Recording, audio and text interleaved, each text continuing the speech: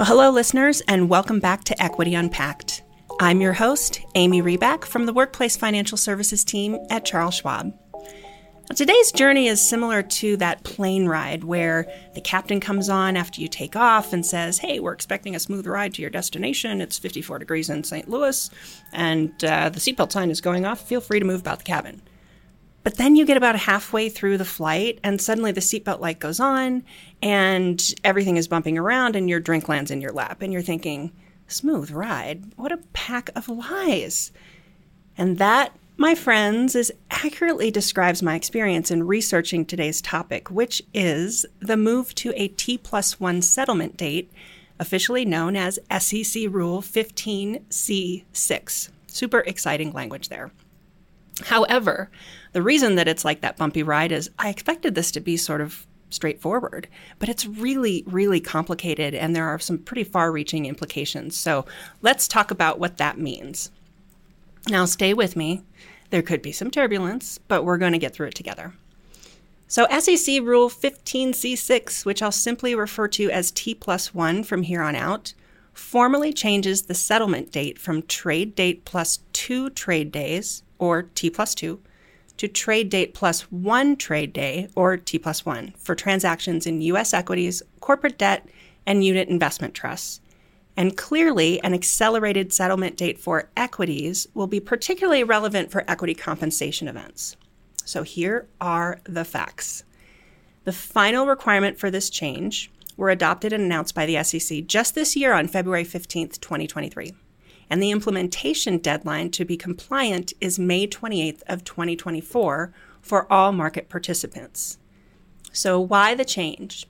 Well, the SEC and several market advocacy groups made reference to the 2017 settlement move from T+3 to T+2 and the positive outcomes that were achieved.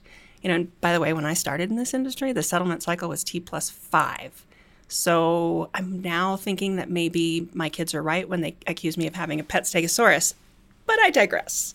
So needless to say, as technology continues to evolve, making even faster settlement dates possible, the SEC agreed that moving to a T+1 settlement cycle would do lots of great things for the market, including overall efficiency of the securities markets, mitigating risk, create better use of capital, promote financial stability, drive infrastructure modernization and standardization of industry processes, and reduction in liquidity requirements and costs. All good things. So there's a number of ways that equity compensation practices might be involved here, and I'm not going to cover all of them, but some of them really stood out. So first and foremost, I want to emphasize that the accelerated regulatory requirement of a T+1 settlement specifically relates to activity that involves a trade, meaning a security has been bought or sold in the market. And when a grant is issued or a vesting event of RSUs or RSA occurs without a sell to cover transaction, there's no actual market activity. No trade? Technically, there's no T+1 requirement. Technically. However, once participants know and understand that regular way stocks or equities to this audience are required to settle one day after the trade, they will expect the same for their vested shares, and demand is going to be created to have them appear or delivered in their account on that T+1 schedule as well, even if the regulatory rule doesn't apply. Now, the T+1 rule does directly apply to things like option exercises and ESPP purchases and any sell to cover, as they both or all involve at least one trade in the market. So for our SPAs, what does that mean for you and your teams, and what should you be looking out for? Well, probably a lot more than you originally expected. So the good news is your broker-dealer is going to bear all of the work to meet the requirements of T+1 settlement rule. But some of those changes required include accelerated timelines related to trade reporting, meaning when your broker-dealer has to tell all of the national systems that these trades have occurred.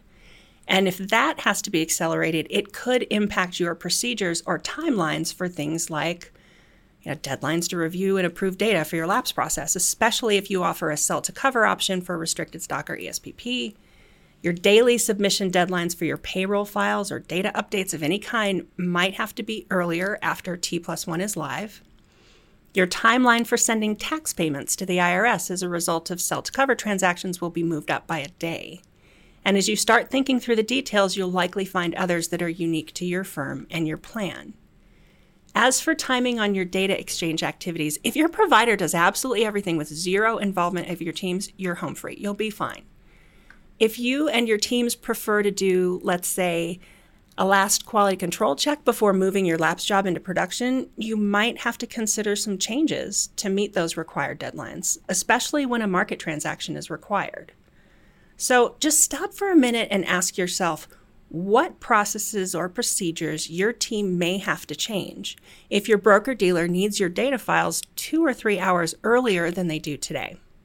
A lot of that depends on the details of your plan, but it could require some pretty serious revisions, such as the date and time you price your shares. Will you need to move that pricing to the day before the lapse occurs to meet the deadline? Okay, breathe, because this is the part where the drink lands right in your lap and you're completely surprised. Regardless of the type of grants or securities you offer, every issuer needs to know that this T+1 timeline will absolutely impact equity comp activity because of what we broker-dealers call asset servicing functions. First, let's define. So asset servicing refers to activities required by things like reinvesting dividends, dividend reinvestment plans, and DERs, any kind of special dividend activity declared by the issuer, dividend X dates, which is going to drive or set the timelines for income payments, whether you receive an income payment or whether a due bill is attached to that security. The cover or protect date determination for any corporate actions, and, of course, the timing and settlement of corporate actions such as tender offers, M&A, and stock splits. These reach pretty far and wide, and it may sound like it's strictly record-keeping or broker-dealer system record-keeping, but if those systems are not compliant by that May 28, 2024 deadline, it's going to negatively impact some pretty big functions, and you're going to hear about it. That could be things like data accuracy, which those are those big systems that push and pull data from the exchanges and inform balance and trade activity, which also would eventually impact accuracy of trade confirms, statements, and tax documents. We know how complicated it is when tax documents are rewritten or revised. A late notification announcement for corporate actions, which would run afoul of required timelines for voluntary and mandatory reorgs, which could prevent your share owners or participants from voting or participating in those voluntary actions, which could likely cause financial loss. Due bill processing. And I want to dig into this one a little thoroughly because I honestly, in all transparency, I had to look this up. Here goes. Okay, in a T+1 environment, the X date and a record date would be the same. So that was a regular way X date.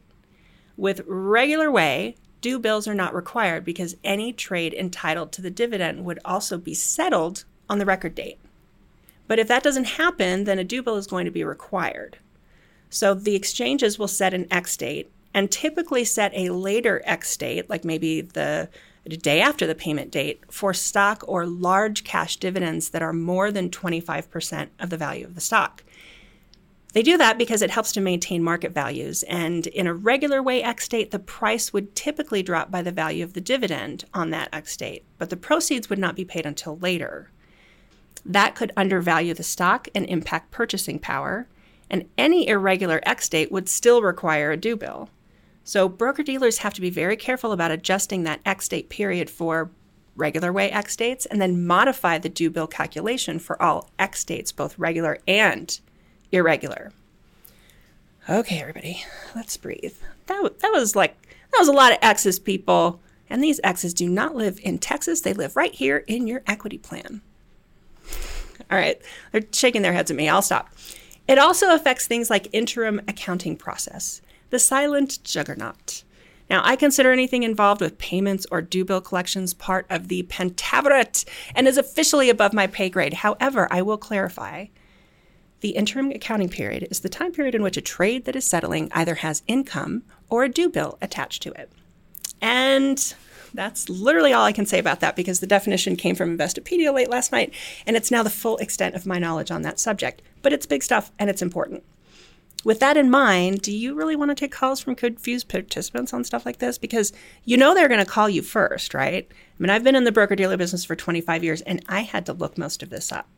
So if that does happen and they're calling you on it, you should immediately take the fifth and direct them to your provider. But still, if you interact with your participants a lot, they're going to call you first. You know this. Last but not least, non-compliance with T+1 creates avoidable liabilities related to any reorg events and stock record balances and so on. Keep breathing. Stay with me here. Here's some questions you should ask your broker-dealer, and there's no need to write them down. We will include them in the show notes at the end. Question 1. How are you preparing to meet the requirements for the T+1 settlement related to record keeping and processing of our equity plan? When will system testing begin in advance of the May 28, 2024 deadline? Where will the testing results be documented? When will those results be provided to us for our governance process? Even better, maybe rather than ask, state when your governance deadlines or audit deadlines between now and May 28, 2024 are, and ask them if they'll be able to meet them. Now, there's a caveat here because let's be at least understanding that this is a huge undertaking for broker-dealers and they're going to need some time to adjust. This rule was just adopted and announced in late February of this year, and as of right now, that was just about 6 weeks ago. Now, I can guarantee that every broker-dealer is aiming to meet that SEC deadline, which may not satisfy your deadlines, and that gap may need to be addressed. You should also be prepared to just understand and accept that your broker-dealer's plan to meet the SEC implementation deadline probably won't be adjusted to meet your audit, technology governance, or due diligence timelines. And that may require some socialization and, with your decision makers and possibly your auditors that are responsible for those activities. What record keeping or lapse processes need to change on your side as the broker-dealer? Meaning, how will the record keeping and or processes that lead up to a lapse or a vest change by your provider? Will the participant experience be impacted?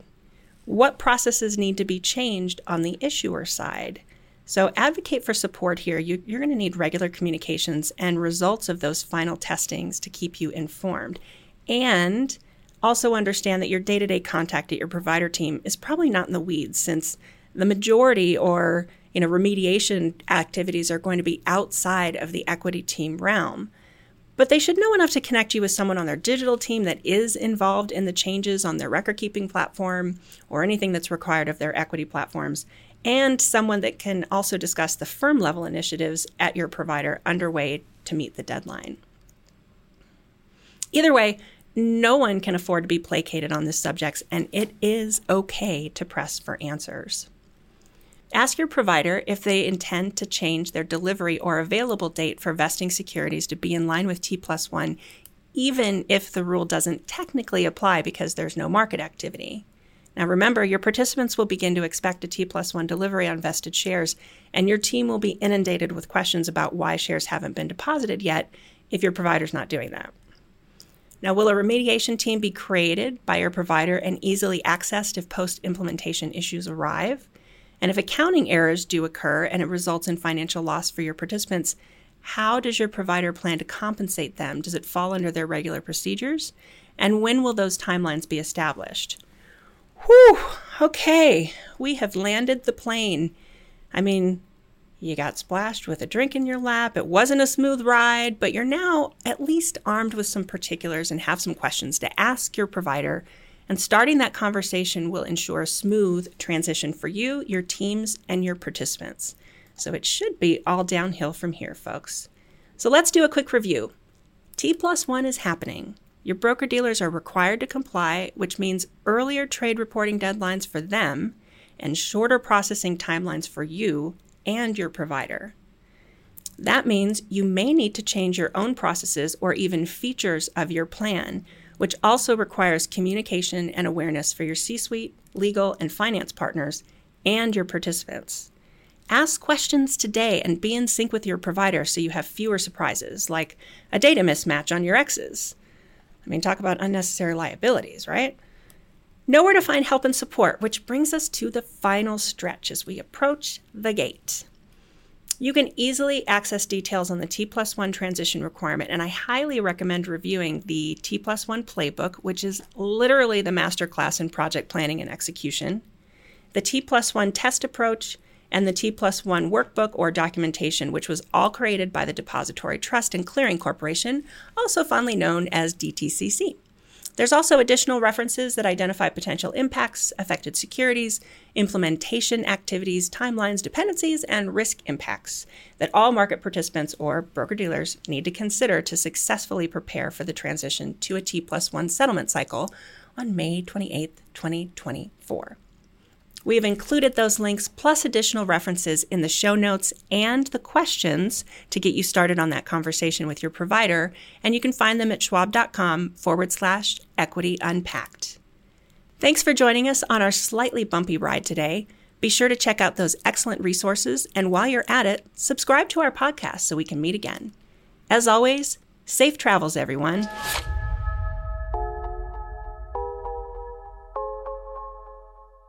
For important disclosures, see the show notes or visit schwab.com/equity unpacked.